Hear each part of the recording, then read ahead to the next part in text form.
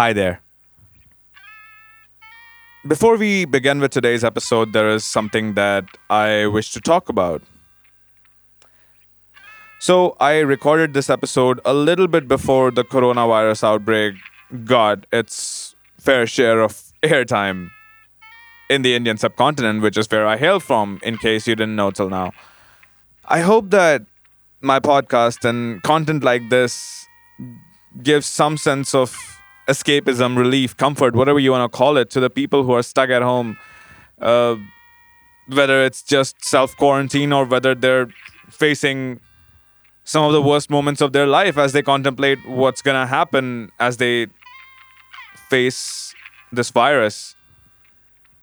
As a kid, I used to joke a lot about wanting to experience an apocalyptic scenario, and even as an adult, I still do sometimes, but it's easy to ignore the human impact of an apocalypse when you're just theoretically joking about it. And now that we're here in this apocalypse, I urge everyone to reach out to the people near you and help them. Just be there for each other as human beings. See if that helps. Apparently, nothing else does. Anyway, on with our regular programming. I will tell you what I will do and what I will not do. I will not serve that in which I no longer believe, whether it calls itself my home, my fatherland, or my church. And I will try to express myself in some mode of life or art as freely as I can and as wholly as I can, using for my defense the only arms I allow myself to use: silence, exile, and cunning. James Joyce, A Portrait of the Artist as a Young Man. Classical literature still has its proponents and devout followers in society, but rare are the few who attempt to put their own spin on something so well known. Well, except Disney with the remakes, of course, though I'm not sure that counts. Hi there, you're with me, Izer, on Folksy, the Storytime podcast. Welcome to the second season, where we explore short stories of the 19th century through the best authors of the period. And today's author, he was special, all right. James Joyce wrote his own take on the Homeric tradition with Ulysses. Now, I have to admit, I only have the barest idea of the original Ulysses, except, of course, that it was an alternate name for Odysseus, and yeah, that's pretty much it. I could bore you to death and back with my entire broken recollection of Odysseus' travels, but that's a voyage for another war. In the meantime, let's check out Mr. Joyce's short story chops.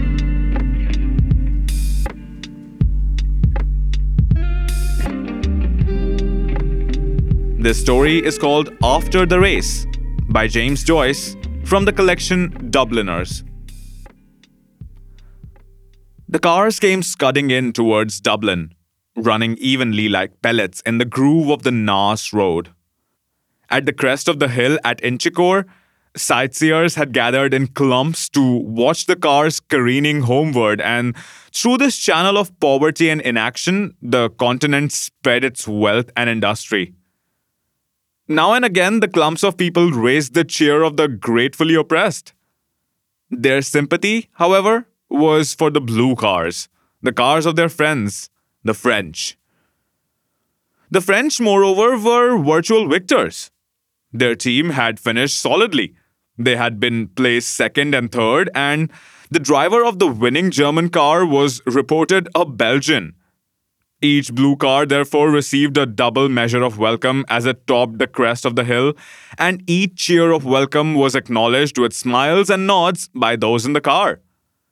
In one of these trimly built cars was a party of 4 young men whose spirits seemed to be at present well above the level of successful Gallicism. In fact, these 4 young men were almost hilarious. They were Charles Seguin, the owner of the car, André Rivière, a young electrician of Canadian birth, a huge Hungarian named Villona, and a neatly groomed young man named Doyle. Seguin was in good humor because he had unexpectedly received some orders in advance. He was about to start a motor establishment in Paris, and Riviere was in good humor because he was to be appointed manager of the establishment. These two young men, who were cousins, were also in good humor because of the success of the French cars. Villona was in good humor because he had had a very satisfactory luncheon, and besides, he was an optimist by nature. The fourth member of the party, however, was too excited to be genuinely happy. He was about 26 years of age, with a soft, light brown mustache and rather innocent looking grey eyes. His father, who had begun life as an advanced nationalist, had modified his views early. He had made his money as a butcher in Kingstown, and by opening shops in Dublin and in the suburbs, he had made his money many times over. He had also been fortunate enough to secure some of the police contracts, and in the end, he had become rich enough to be alluded to in the Dublin newspapers as a merchant prince. He had sent his son to England to be educated in a big Catholic college and had afterwards sent him to Dublin University to study law. Jimmy did not study very earnestly and took two bad courses for a while. He had money and he was popular, and he divided his time curiously between musical and motoring circles. Then he had been sent for a term to Cambridge to see a little life. His father, remonstrative but covertly proud of the excess, had paid his bills and brought him home.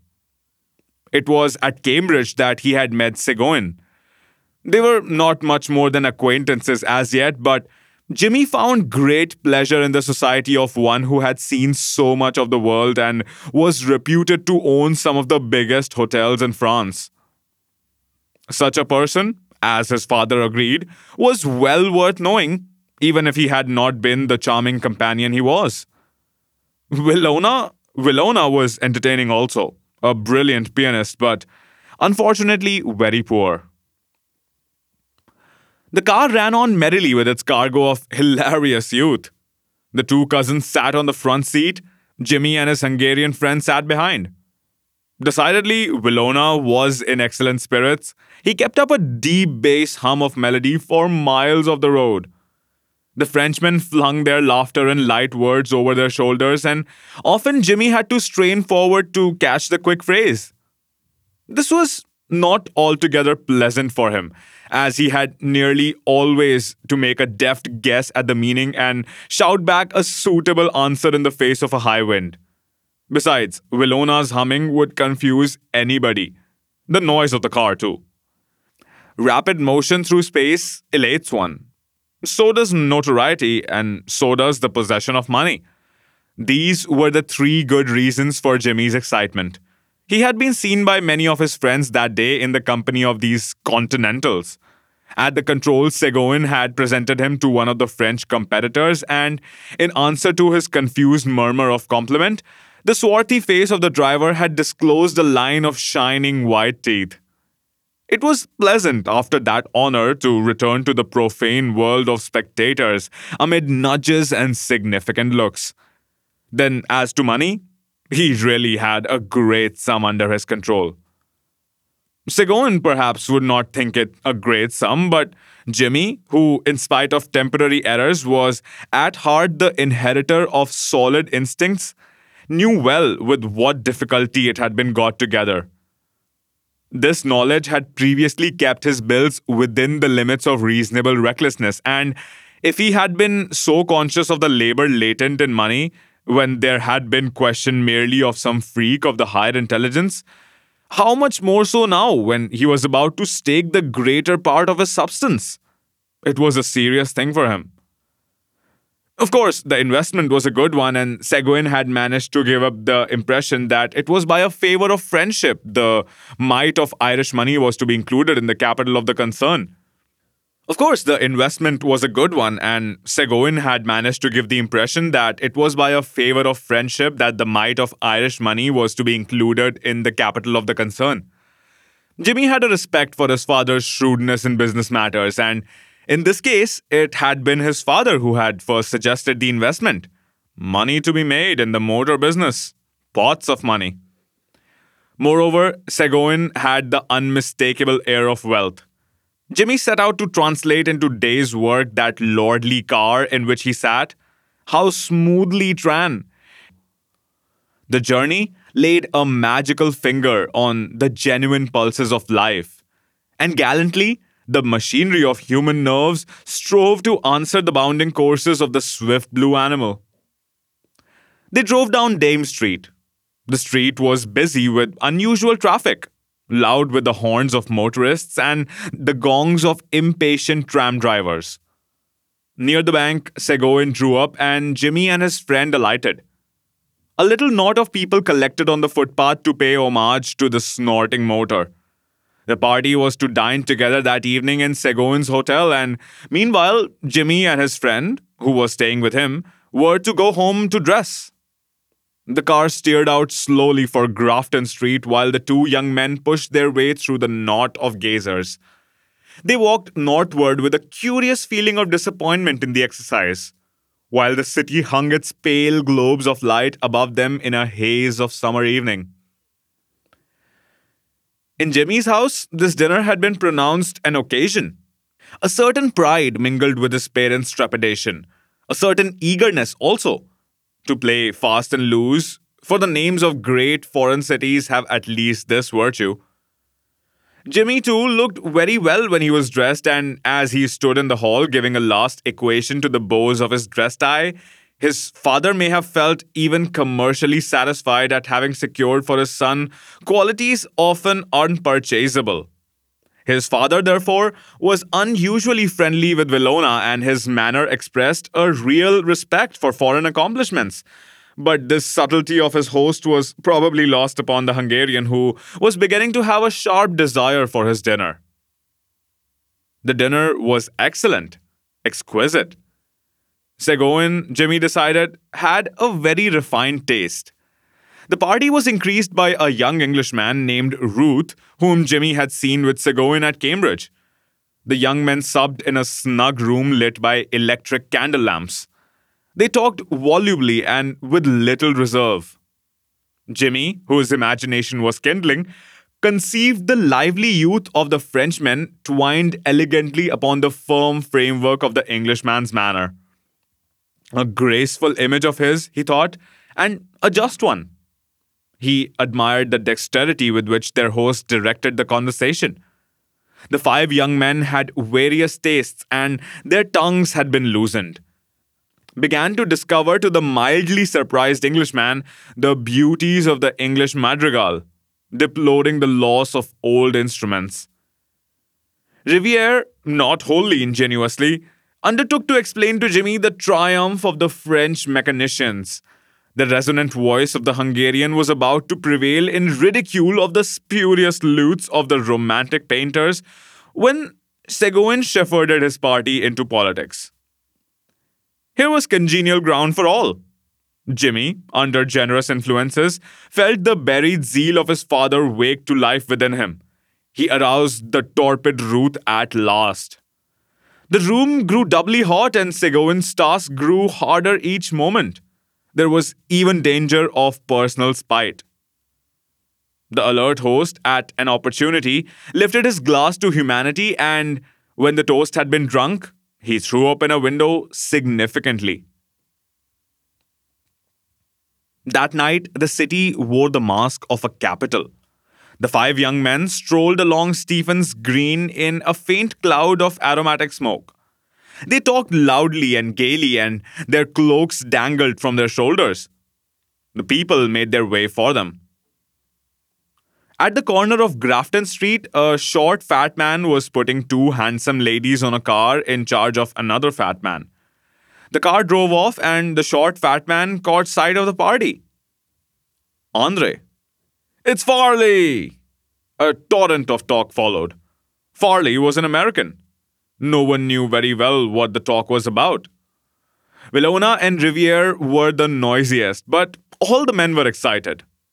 They got up on a car, squeezing themselves together amid much laughter. They drove by the crowd, blended now into soft colors, to a music of merry bells. They took the train at Westland Row, and in a few seconds, as it seemed to Jimmy, They were walking out of Kingstown Station. The ticket collector saluted Jimmy. He was an old man. "Fine night, sir." It was a serene summer night. The harbor lay like a darkened mirror at their feet. They proceeded towards it with linked arms, singing Cadet Roussel in chorus, stamping their feet at every "Ho, ho, ho, here I meant." They got into a rowboat at the slip and made out for the American's yacht. There was to be supper, music, cards. Vilona said with conviction, "It is delightful." There was a yacht piano at the cabin. Vilona played a waltz for Farley and Riviere, Farley acting as cavalier and Riviere as lady. Then an impromptu square dance, the men devising original figures.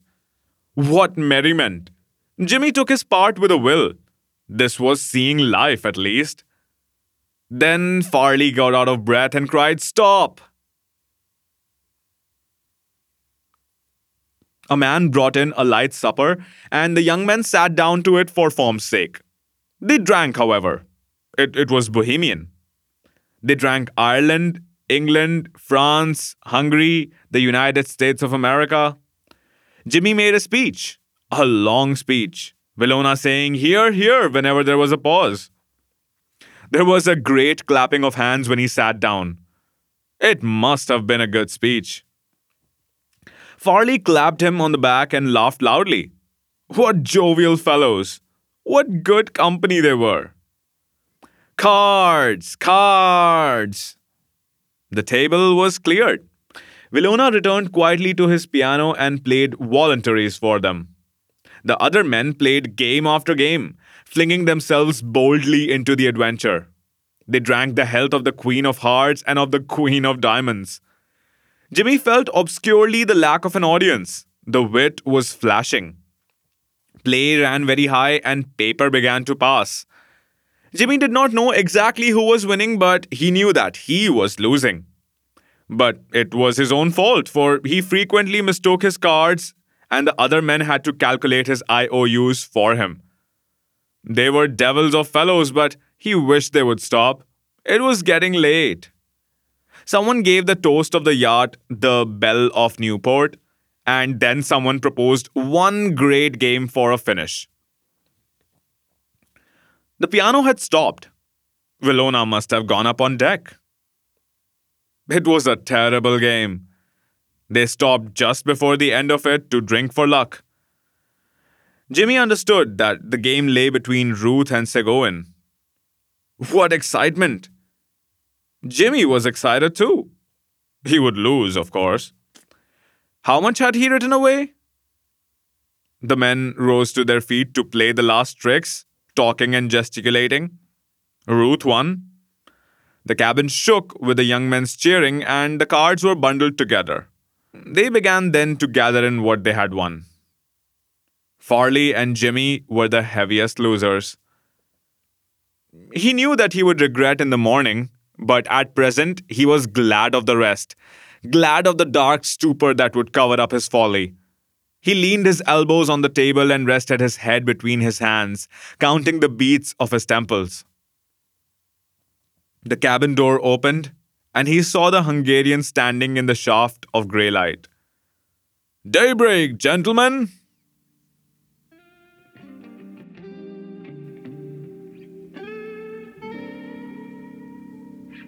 And that was today's tale.